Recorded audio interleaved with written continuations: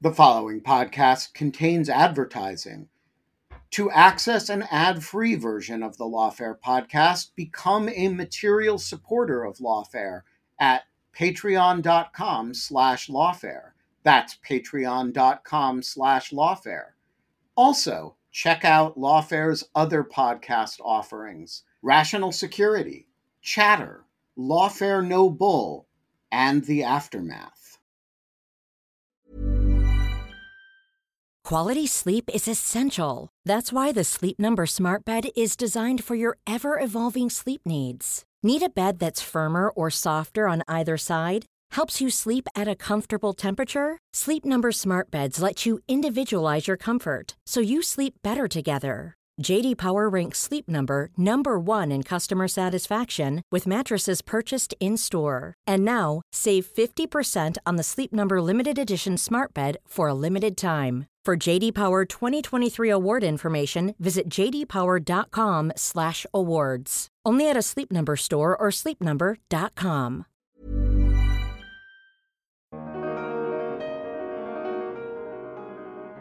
For conduct to be under color of office, it at least has to be the case that the federal official believes they are exercising the power of that office.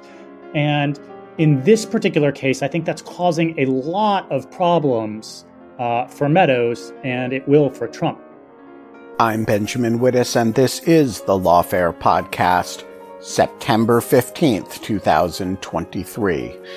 The question of whether the Fulton County trial of Donald Trump and his co-defendants will be removed to federal court is now before the 11th Circuit Court of Appeals, and it's on its way to the Supreme Court.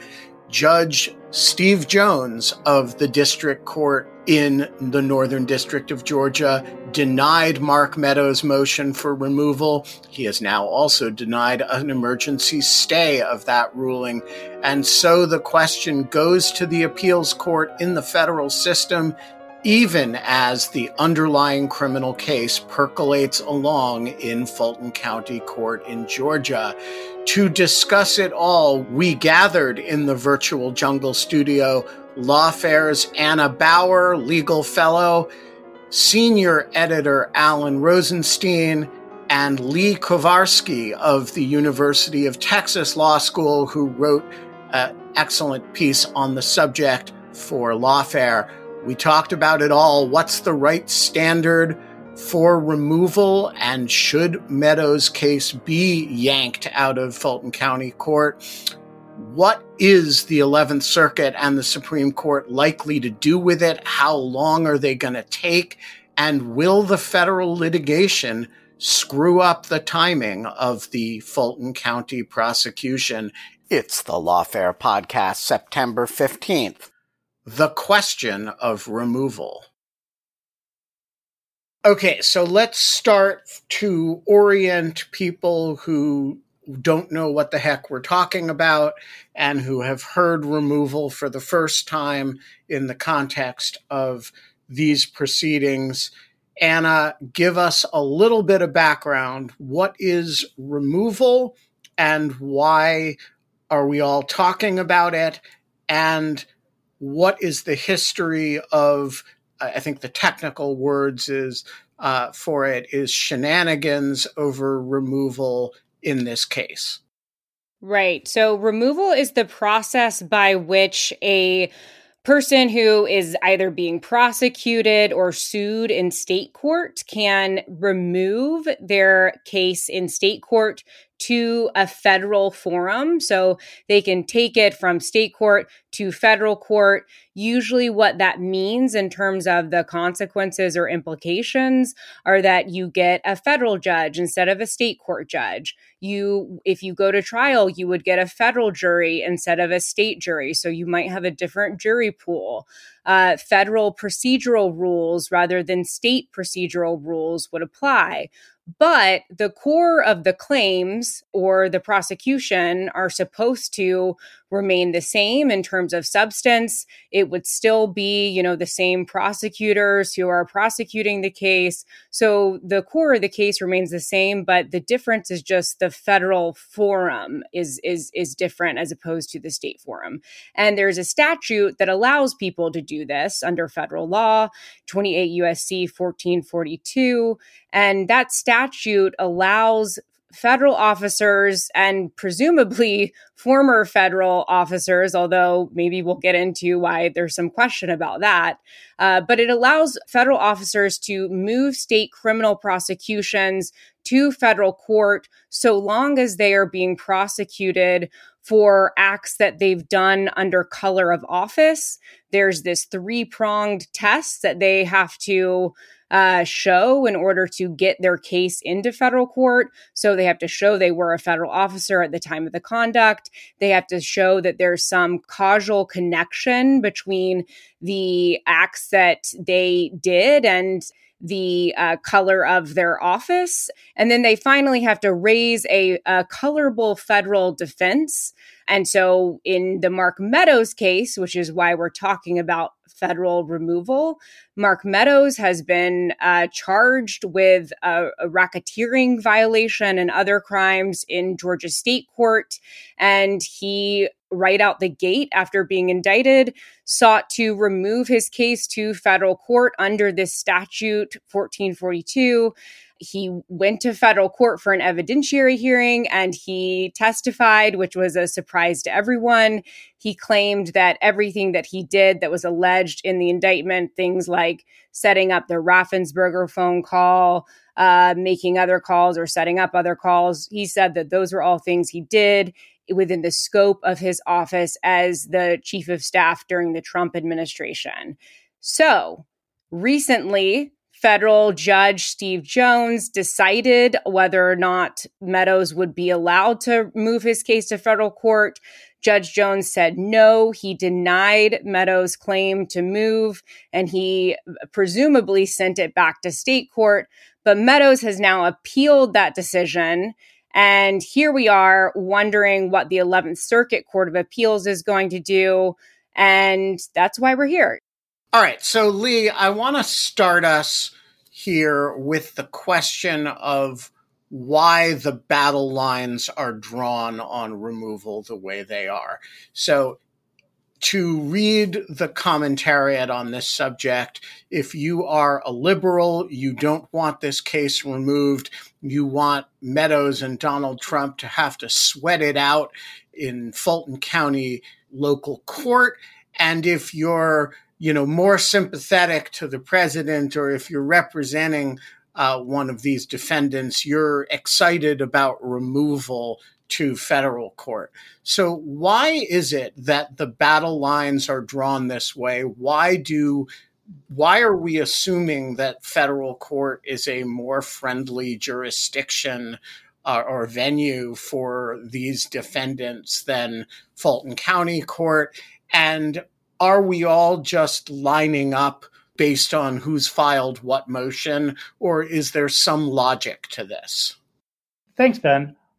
So I think there's a couple of big reasons why folks care and why folks on either side of the partisan divide might have strong feelings about whether it goes forward in state court or in federal court. I'm not sure all those intuitions are correct, and I'll talk about that a little bit. So I think the first big thing that people point to is that the jury pool might be different, because there's this idea that he's going to get a Fulton County jury if he's in state court, which is majority-minority. And then if it goes to the Northern District of Georgia, then it's going to be majority white. That intuition's not actually quite correct, because the federal jury pool would almost certainly come exclusively from the Atlanta division of the Northern District of Georgia, which is 10 counties either making up or immediately surrounding Atlanta. So the demography of that geographic unit is close enough to the demography of Fulton County that I don't really know how much the difference in jury pool matters. The second reason that folks might prefer the case to be in federal court, at least if you're on the Trump side, is that anytime you move a case from state court to federal court, there's an opportunity to gum up the works with procedural motions, with delay, and the Trump folks probably, perceive the opportunity to move for transfers to different venues in the event they do this. I think that's probably Meadows' endgame. Now, I am also skeptical of that intuition, just because I'm not sure how much friendlier the federal courts are than the state courts are. In other words, the 11th Circuit is, sure, it's pretty, conservative, but it's got a non-trivial number of Obama and Biden judges on it. Whereas the Georgia Supreme Court, someone should correct me if I'm wrong, but I think it has something like 16 appointees, all of which are appointed by the Republican governor. And I think one is a Republican who won a statewide race. So it's not as though the benches look that different. So it's not as though one bench is going to be more receptive to procedural shenanigans than the other. The third reason I think is probably the most salient, which is that if Trump wins, then his Justice Department is going to be able to do away with the cases much more expeditiously if they're in federal court than they would be able to do if the cases are in state court. So I think that's why folks probably should care the most. Oh, and I'll tack on one other reason that I think actually people ought to care about, although I'm not sure how much it matters to the litigants.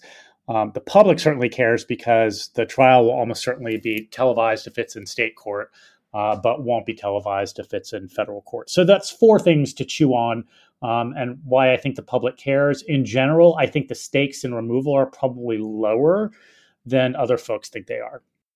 And do you have a sense of whether there's a left-right valence not in political terms, but in judicial terms, as you move up the appellate ladder, the federal courts get more conservative.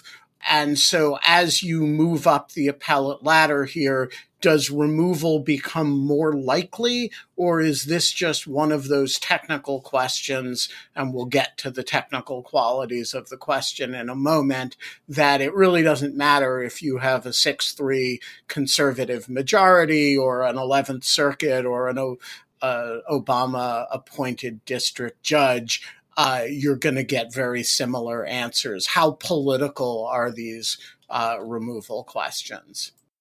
So I think removal itself is a pretty antiseptic legal issue, but of course you can't disentangle even antiseptic legal issues from, a volatile political context in which they're embedded. All that's to say is that although it's sort of a boring legal question that I think in other contexts wouldn't activate judges according to their partisan priors, certainly there's a possibility for that here. In terms of the valence of the various nodes of the judicial hierarchy, Judge Jones is an Obama appointee. He was appointed and consented to by the Senate at 98-0. Certainly, he is going to be more quote unquote progressive than the 11th Circuit, which is generally considered the second most conservative federal appellate jurisdiction in the country after the Fifth Circuit. Nevertheless, there's a lot of textualists on that bench, and we're already seeing that reflected in one of the questions that it asked the parties to brief. And I think the 11th Circuit, in terms of its likely decision-making, there's a lot of potential randomization to the panels, is actually less conservative than the Supreme Court.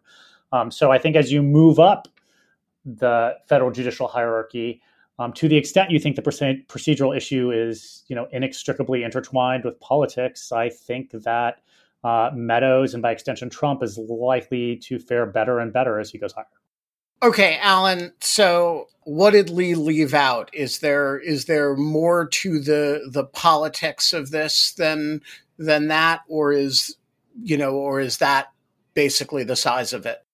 Well, I think Lee gave a great list of factors. And the only one that I would add to that, and this is a bit of a reading between the lines, but I think it is really important and especially explains the activation of partisans on both sides of this and just the intensity with which this issue, which Lee correctly points out, is often kind of anodyne and antiseptic and pretty technical. The intensity with which this is being litigated, both in the court and in particular outside the court, is the issue of the merits of what will no doubt be Trump's or one of Trump's main defenses, which is that he has some sort of constitutional immunity either under his Article 2 powers or under the Supremacy Clause to have done what he did. And the reason that this is triggered, or at least the reason that this is relevant to the removal question, is that at its core, Trump and Meadows and those folks should be able to remove to federal court if they can put forward a colorable claim that what they were doing was within their official duties and therefore might be immune from state prosecution. And although removal does not require the judge to decide whether, in fact, this was within their official duties and therefore they do, in fact, get immunity, it requires the judge to accept that there is a colorable claim of that. And I think that the specter of Trump and Meadows and others successfully removing to federal court, and therefore there being a possibility that, in the trial itself or in a pretrial motion, they would move to dismiss and potentially might even do so successfully on the grounds that they are constitutionally immune from state prosecution and potentially even federal prosecution for acts that most people, I think, correctly view as trying to overthrow an election. I think that just freaks people out. And so I think that's why we're seeing a lot more, let's call it vigorousness, especially on the part of those who are skeptical of Trump's position at the removal phase than one would ordinarily see, especially given that under the federal officer removal statute, it's really just not a very high threshold to trigger removal. That is, it's just that the defendant has to show a colorable federal defense.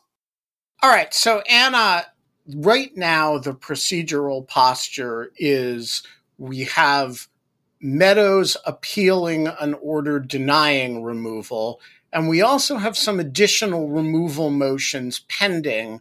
Are there any of those that are as strong as Meadows is, or can we just take Meadows as the strongest case for removal that's going to materialize out of this litigation? Ben, I think you're right that Mark Meadows has the strongest claim of those who have filed for removal. There are 4 others who have filed for removal. We can kind of group them into, on one hand, there's the fake electors, Kathy Latham, Sean Still, and David Schaefer. And they've made the argument that, by pursuing these duties, so-called duties as electors, they were acting as federal officials or they were acting under the direction of federal officials. Fani Willis has responded to that, saying that, just because you were basically impersonating a federal official, but that doesn't make you a federal official. Yeah, so do they get removed to like an imaginary court? Or where does a fake elector get removed to? To fake federal court, I guess. But so I think that Judge Jones is not going to be particularly impressed by that argument. They do have a hearing coming up, though, next week. And then the other person who has sought removal is Jeff Clark, the former DOJ official. And while he actually was a federal official at the time of this conduct, I think that Fani Willis and her team have a really good argument and a lot of evidence to show that, well, all the things he is alleged to have done are things that his direct superiors in DOJ were telling him, no, you can't do this. This is not within the scope of your office. Right. So, in fact, he had to get his boss removed and replaced with himself in order to supposedly or try to gain the authority to do the things he wants to do. He's going to have a little bit of trouble with the undercolor of federal office prong. Right, exactly. And so for those reasons, on those two kind of groupings of people who are trying to remove, I just don't think that they're as strong as Meadows. And I think that one reason why maybe Trump was waiting to see what happens with Meadows is because they potentially want to make the argument that the whole case should be removed with Meadows if Meadows is removed. So instead of having to go through the whole process of making his own kind of argument about removal. So Trump himself has held off, right? Mm-hmm. And right. He has a few more days in which to move for removal. I can think of one very good reason why he's probably waited, which is that, Meadows had to take the stand in order to make the affirmative case that his case should be removed. The former president really doesn't want to take the stand and subject himself to cross-examination. How clear is it that if Meadows gets removed, Trump gets a free ride with him? Lee, you've looked at this. Is it clear that Meadows goes with Trump? Not at all. And I think this is one of the places where the two sides are really talking past each other. So the statute, it's pretty clear. Most of the time when you're dealing with officer removal, it's because it's a civil suit against the officer, right? Like, the officer ran over my flowers in the course of her mail route or something like that. And it's really clear in those situations that if you have one claim that meets the criteria for the removal, that all of the claims go to federal court. And, a claim is roughly analogous to a count. And so in the civil context, it's pretty clear that if one claim goes, they all go. They all travel with it. I use the phrase ride along. There's no clear ride along rule in criminal cases. In fact, there's almost no case law on this specific question. And it seemed from the outset that Judge Jones did sort of the intuitive thing, which is say, of course, this is just as to Meadows. All of the other defendants don't get to ride along with him. Now, I think that all of the other defendants will contest that intuition, but there was no percentage in contesting it at the moment that Jones wrote that. They all wanted to sit back and see how Jones was going to rule on the Meadows removal notice before having that fight. Gotcha. All right, so set us up here, Lee. What is the standard that a defendant in a criminal case has to meet before the case will be removed? It's pretty low. First, they have to show that they're a federal official. Second, they have to show that they were kind of plausibly acting under color of their official duty. And third, they have to show a colorable federal defense. And on both the second prong and the third prong, it's not as if they have to make the airtight case that they would have to make in order to prevail at trial. The idea is that they only have to make some lower showing. And if the question is how much lower, it's pretty low.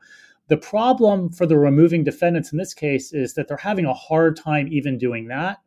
And part of that has to do with the RICO charge, which makes it exceptionally easy to argue that even if all of the things that the defendants are saying are true, they still wouldn't defeat the RICO charge. And so the defenses aren't colorable. All right. So I want to ask a couple clarifying questions about the standard, which seems obvious, but I think is a little bit less obvious than it seems, before we get into debating the merits of Meadows's removal question. So the first is what under color of his office means. So the mail carrier who runs over somebody's flower bed is clearly delivering mail at the time. And so, pushing a U.S. government mail wagon and going between houses that are on his route.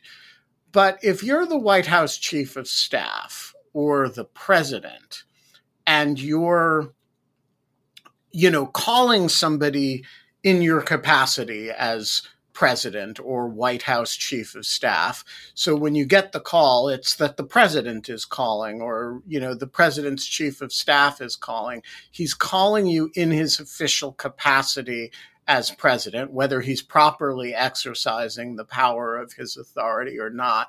Is that under color of his office, or is that using the pretext of his office to do private business?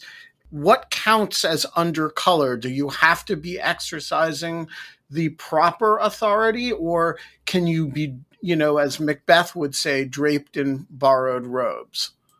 I think the answer is that you can be draped in borrowed robes, or at least it's the case that under color of law means something more than lawfully.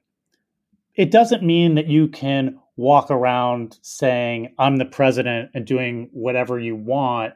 And just because you're the president, it's under color of law. So it means something in between those two things. It's a little bit of a gray area. And a lot of times the questions will devolve into, whether the person really thought they were exercising the power of their office. So take an example, and one I've seen on Twitter is that when Obama orders the assassination of al-Awlaki, there's lots of people that say that he doesn't have the authority to do that, right? Like that's not a lawful exercise of the presidency to assassinate a United States citizen. And that's clearly, nonetheless, under color of his office. He is still the president issuing a command to kill a United States citizen. And we wouldn't say that that's outside the color of his office, even though many people would fairly dispute whether it was actually a lawful exercise of his presidential authority.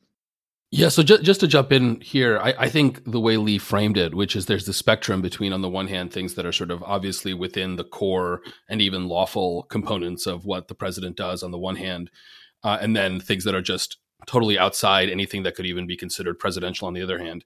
This question, the answer is somewhere in the middle, and the question is where in the middle?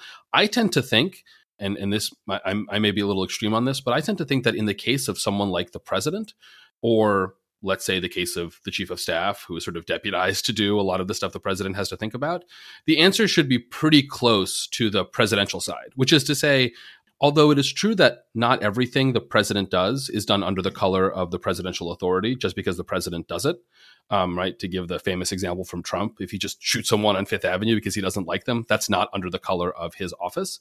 I actually think that the vast majority of things, even those that might seem at first glance to be more in the president's personal interest, should actually be considered, because of the unique nature of the presidency, colorably under the color of office, let's say. And to respond to a common criticism of this position that I sometimes hear, which is, but that's not the same standard we would apply to, for example, the canonical case here, which is, again, the postal driver who drives over your flower bed. In those cases, we're actually not so generous to the federal official as to what falls under the color of office. My answer would be that the president is in fact different. There is in fact only one president, and there's only one chief of staff, and situations in which the president is prosecuted come up, well, only once in American history, at least by a state court, and hopefully will not happen very often. And so I am very comfortable saying that the president is in fact a special case, and where the president takes an action, or where the chief of staff takes an action sort of on behalf of the president, we should generally presume and be very comfortable with most of those things being considered under color of office. Again, not lawful. That's very important. Not necessarily lawful, but under color of office, and therefore removable to federal court. And if that means that most things involving the president just get removed to federal court, that seems like an okay rule, because you're dealing with literally one person, or, one person and a handful of their closest associates. So, Alan, I had two things I might say in response, and I'm actually inclined to agree with your intuitions around the presidency and the chief of staff generally. But these are two things that I think are causing problems for them in this case. The first is that in addition to having to show, obviously, that they're within the scope of the office on prong 2, in order to make out their supremacy clause defense, they have to show that what they did was no more than what was necessary and proper to the office on prong 3. The second thing, and this is probably a little bit of pushback to what you said, is that I think in order for conduct to be under color of office, it at least has to be the case that the federal official believes they are exercising the power of that office. And in this particular case, I think that's causing a lot of problems for Meadows, and it will for Trump, because they seem acutely aware in a lot of evidence that seems to be available on the record that what they were doing was pursuing Trump's private interest by way of the campaign, and not to really believe that what they were doing was the business of the United States. Here's a cool fact. A crocodile can't stick out its tongue. Another cool fact, you can get short-term health insurance for a month or just under a year in some states. United Healthcare short-term insurance plans are designed for people who are between jobs, coming off their parents' plan, or turning a side hustle into a full-time gig.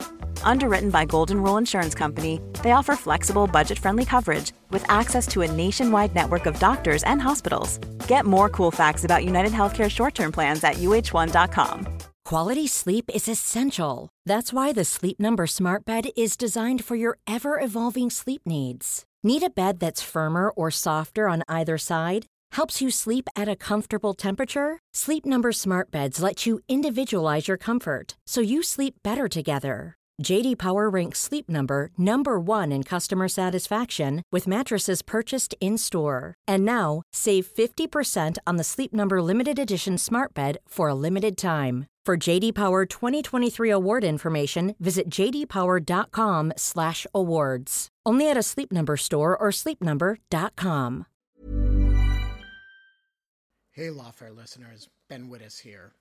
Want to tell you about the first time I got a report from the folks at Delete Me. It was shortly after I started using the service back in 2022, and they sent me their first privacy report. I have since gotten 8 others, and it contained some shocking information.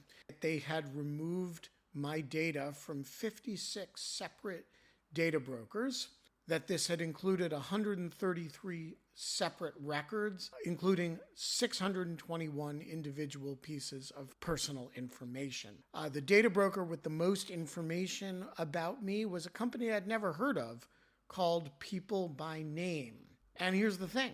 Since then, every couple of months, I've gotten another privacy report from Delete Me, and it always contains more information that they have removed from the data brokers about me. In the second report, they informed me they had removed my stuff from 41 data brokers, and that the one with the most information about me was called HLEC.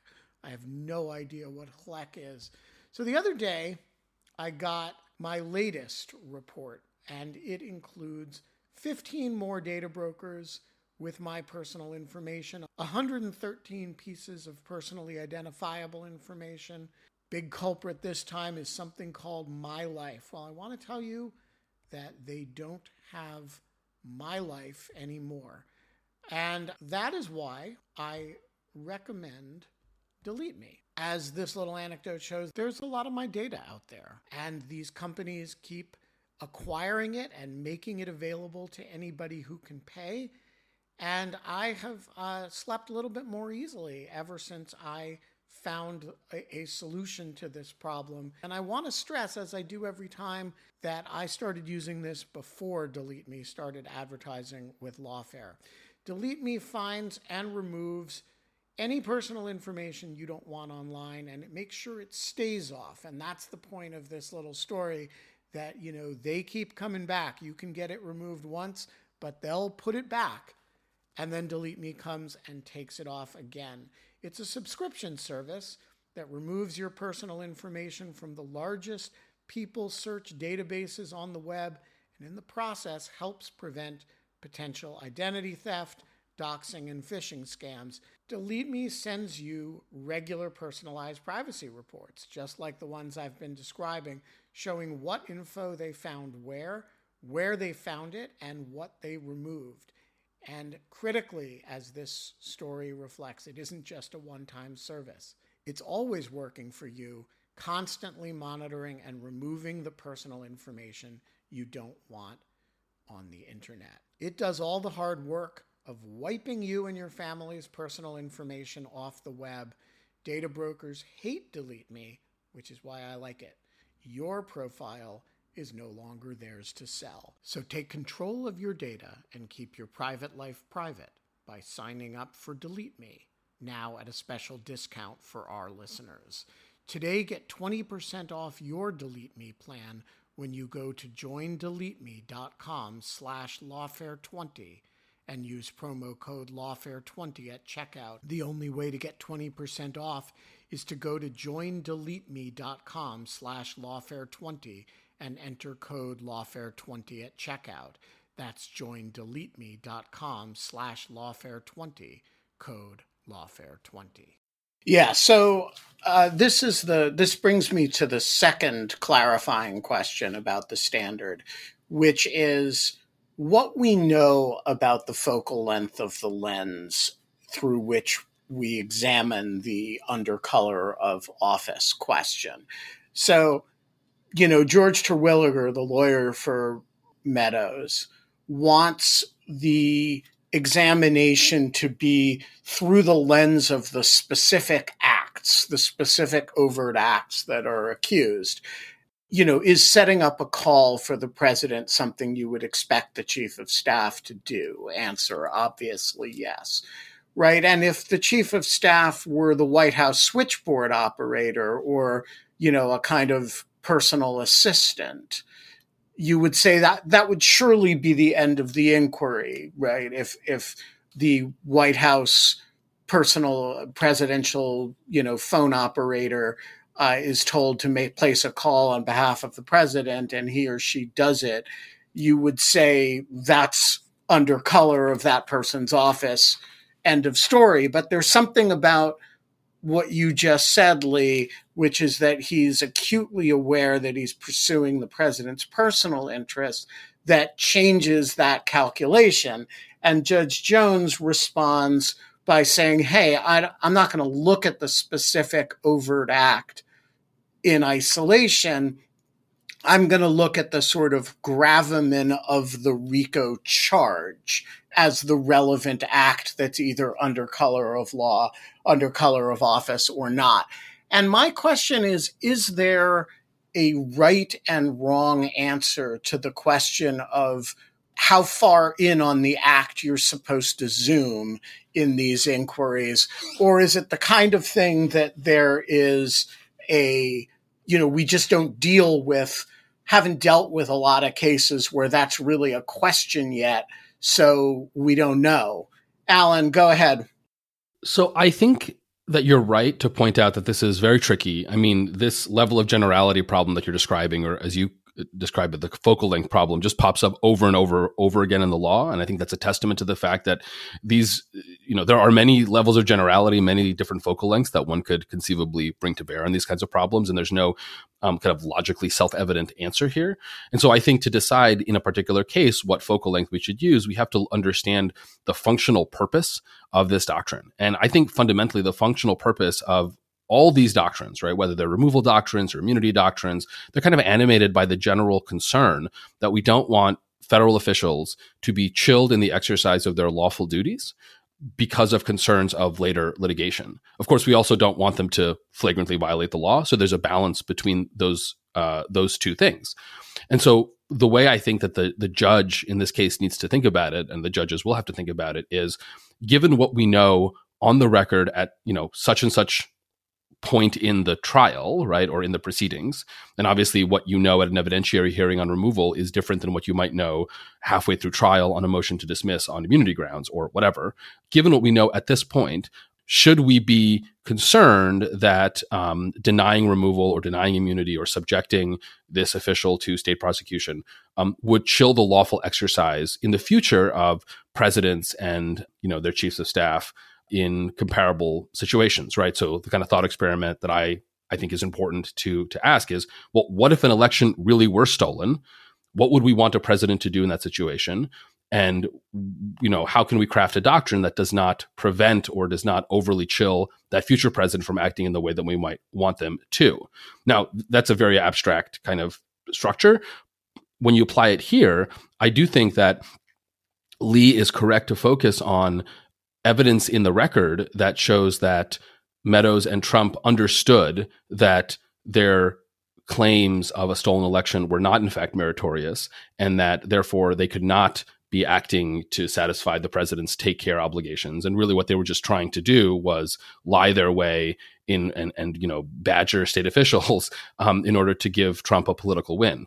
And to the extent that that really can be established at the at this point in the proceedings, so as to extinguish even a colorable defense under federal law, I think that that would be in fact a totally proper basis for removal. I'm a little skeptical, frankly, that at this point the proceedings have done enough to show that on the record. And to be honest, I actually don't think that's how the Judge Jones justifies denying removal. I think he justifies it on much more general and I think more problematic grounds. But I do think that's the right way of thinking about it. I'm just skeptical that there's enough on the record at this stage to establish that in a way that extinguishes what I think really is a fairly low bar, which is this colorable standard. Lee, what do you think? Did Judge Jones set the focal length of the lens at the correct level of zoom? And is there a right answer to the question of how zoomed in you should or shouldn't be? My reaction to the order in that respect is a little complex. I mean, I should say as a prior, divorced from any text of the statute or my knowledge of any doctrine, just as a policy matter, I think this case should be in federal court. But nobody pays attention to me for my policy preferences. People kind of care about what the law says. And so the question then is in terms of the focal length of the law, does Jones get it about right? I think he gives it a pretty good effort. It's definitely not perfect. The issue is this.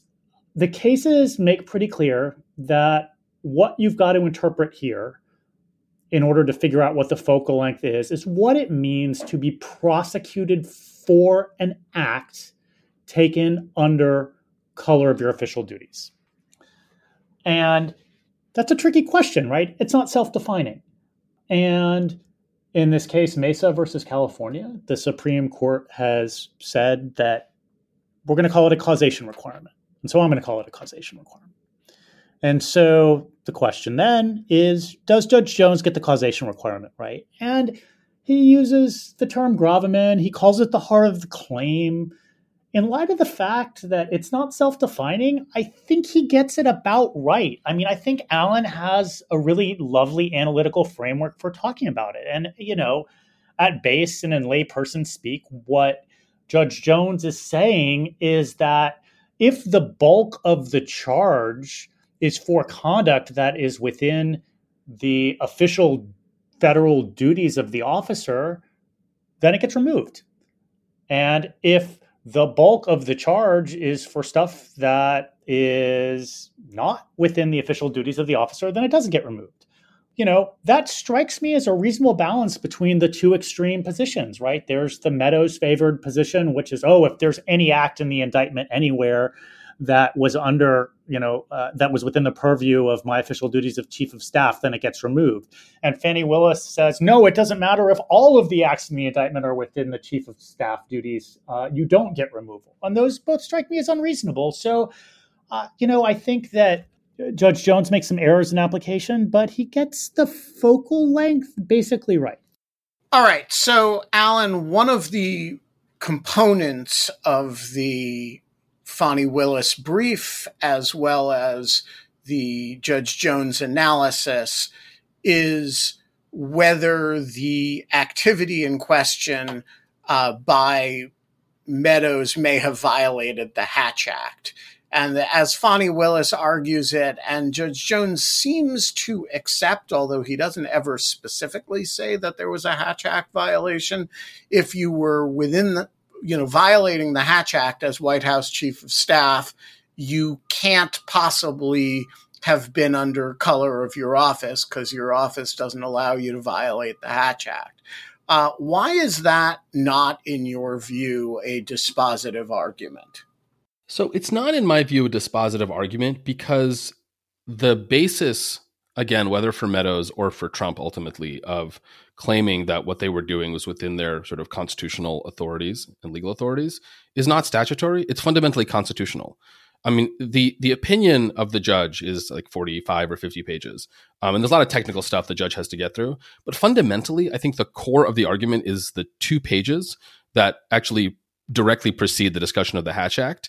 And that is about whether or not, as a constitutional matter, the president's involvement in a state presidential election could ever be within the president's constitutional powers. Specifically, if you were to look for a textual hook, you'd probably look to the Take Care Clause in Article 2, right? The duty that the president has to take care that the laws be faithfully executed.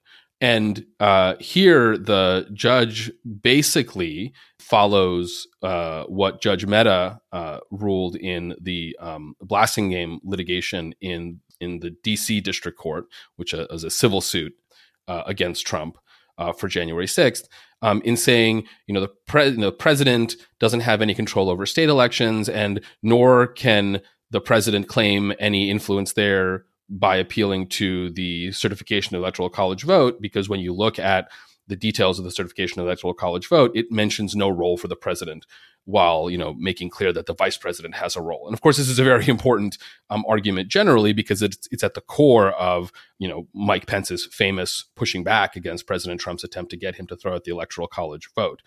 The problem with this argument, in my view, is that it just assumes the thing that is actually up to debate about the Take Care Clause, which is how broadly does it go, right? The Take Care Clause on its face does not refer to the president, or it does not just refer to the laws that the president is directly charged with overseeing. It refers to the laws.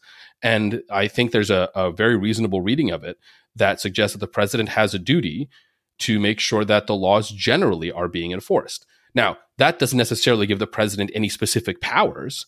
For example, the Take Care Clause does not give the president the power to interfere with the Electoral College vote directly in the way that he wanted to. But I just don't see why you would read the Take Care Clause to exclude the president being able to take reasonable and appropriate steps to see if he can make sure that, for example, a state presidential election is not being conducted fraudulently, and therefore fraudulent information is being sent up to the Congress in the certification of the Electoral College vote. Now, again, I want to emphasize that's very different from saying that the president legally thought so, right? In this case, I suspect, and I've argued with you and Anna, right, in lawfare posts, that the evidence will show that the president didn't have a legitimate reason to think so. But categorically, I see no reason to exclude attempts to make sure that an election was not stolen from within the Article 2 power. Now, I emphasize this because if you believe that is the case, then I don't see how the Hatch Act discussion is relevant. Because if the Hatch Act really does prevent Trump and Meadows from engaging in the conduct that they engaged with, and more specifically, would prevent even a good faith version of Trump and Meadows from engaging in the conduct that they engaged with, then it would be arguably unconstitutional, because it would, again, then arguably interfere with the president's constitutional authority to do what he can reasonably to make sure that elections aren't stolen in this country. So I don't see why the Hatch Act here is relevant, except atmospherically in suggesting that at least Congress thinks that pure political action is not within the official duties of the presidency, which, fine, that seems like a reasonable thing to think. You don't need the Hatch Act for that. And more fundamentally, the whole question that is in dispute in this case was this a pure political play by President Trump, or was this a combination of a political play and a good faith attempt to prevent the election from being stolen? Which, again, just to repeat myself, because I really don't want to be misunderstood here, I don't think once all the evidence is in, Trump will be able to argue. But at this stage in the proceedings, that's exactly what's up for debate. All right. So, Lee, what do you think? Is the Hatch Act as irrelevant to this conversation as Alan thinks it is, or is Alan overlooking the importance of it somehow? In many respects, my intuitions converge around Alan's. In some important respects, they don't.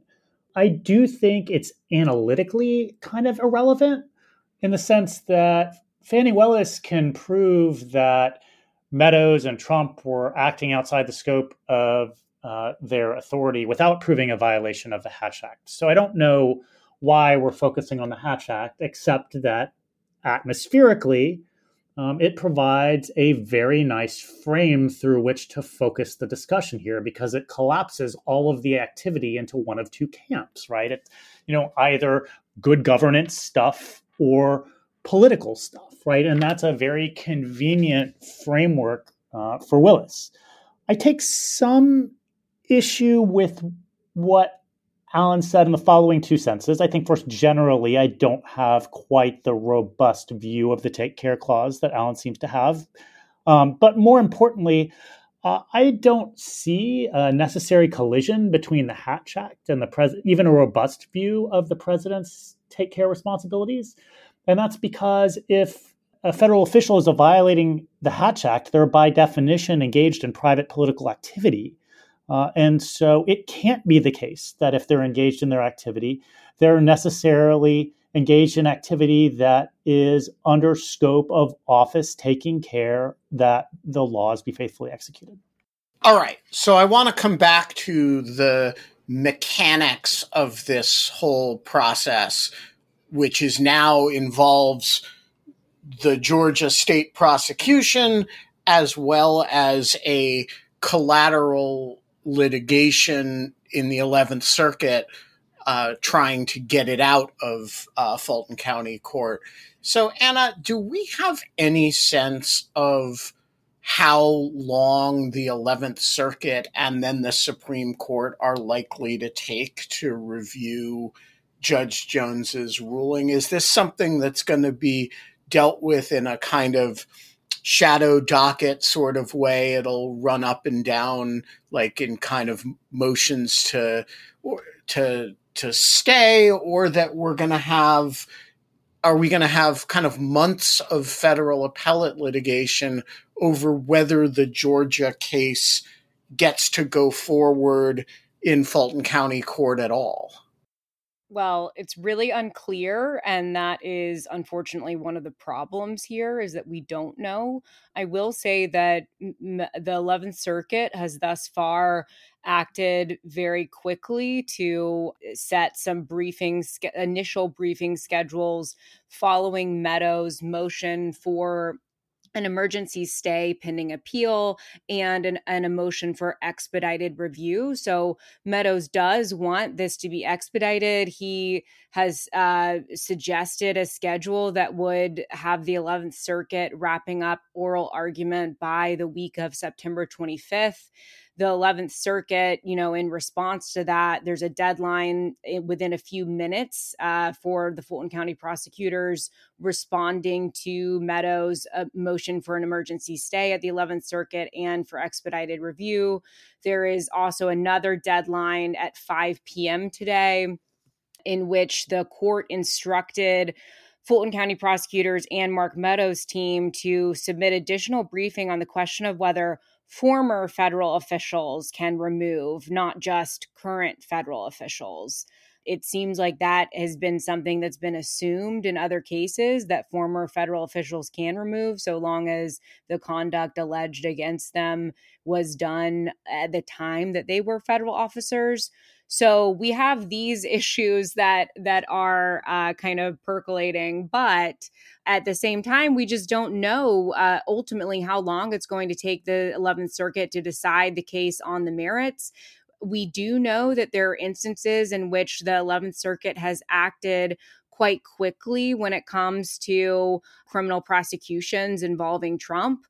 So if you think back to the Lindsey Graham subpoena battle, that all, was resolved and went up to the Supreme Court within a matter of a few months. You also can think back to the special master litigation after Judge Eileen Cannon appointed a special master and effectively blocked the Justice Department from continuing its investigation in the Mar-a-Lago documents case for some time. That was resolved. I think the order came down in September, and the 11th Circuit had vacated and dismissed the order of Judge Cannon by November or December. So things have gone quickly in the past, but we really just don't know. And that complicates things, because in Fulton County, we have these trials coming up in October of Ken Chesbro and Sidney Powell. Fulton County prosecutors have said that they want the whole case to be tried then in October. Judge McAfee, who's the presiding state court judge, has expressed some skepticism about that, in part because of this lingering question about removal and how it could affect the proceedings in state court. He mentioned, for example, the question of how double jeopardy might apply if in the middle of a trial, the 11th Circuit or the Supreme Court decides that actually the case should have been playing out in federal court. And that's an issue because in Georgia, jeopardy attaches from the moment that the jury is sworn. So it could potentially be the case if these folks start going to trial in October and then the case is all of a sudden removed to federal court and you have to swear another jury. There's this question of, okay, well, under Georgia law, does that mean that there's a double jeopardy violation? So it's all kinds of complicated questions here. And I really don't know how it's all going to play out, but we will see.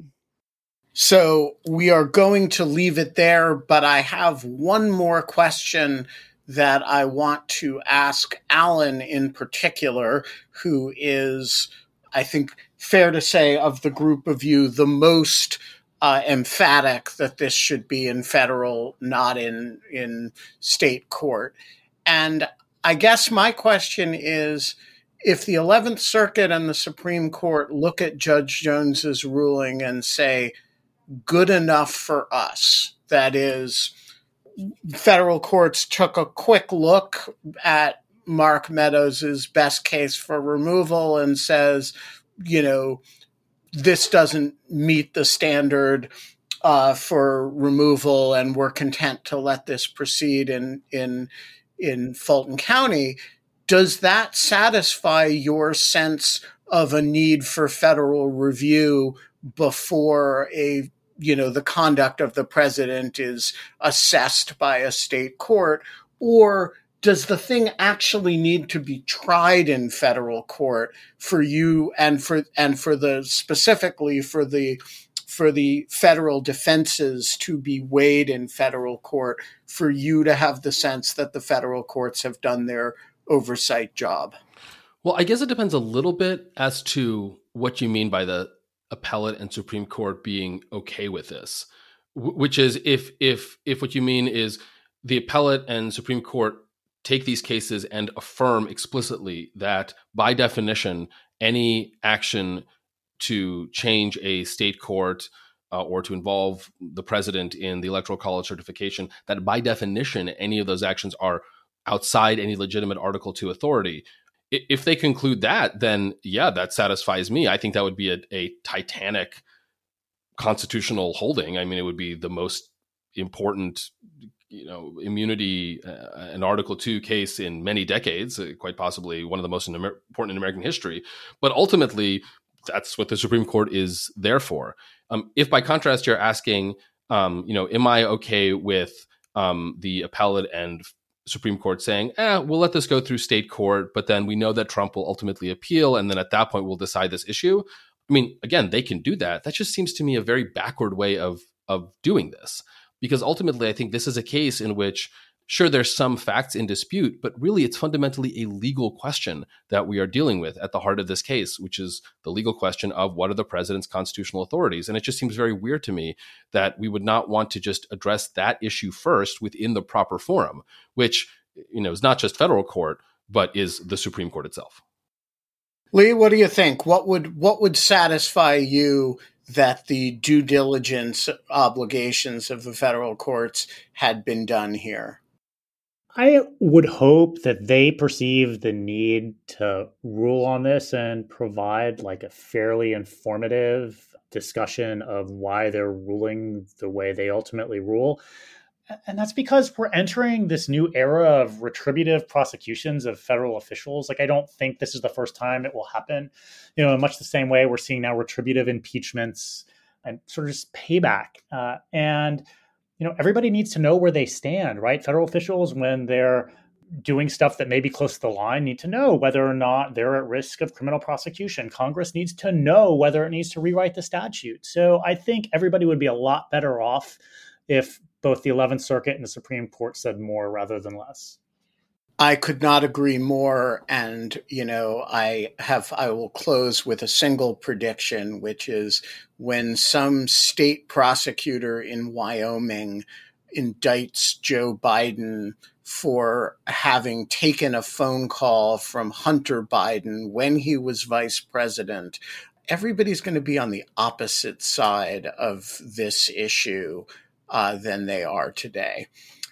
We are going to leave it there. Anna Bower, Lee Kowarski, Alan Rosenstein, thank you all so much for joining us. The Lawfare podcast is produced in cooperation with the Brookings Institution, our audio engineer. It's a special week, so we have a special guest audio engineer, Ian Enright, the founder and proprietor of the excellent firm of Goat Rodeo.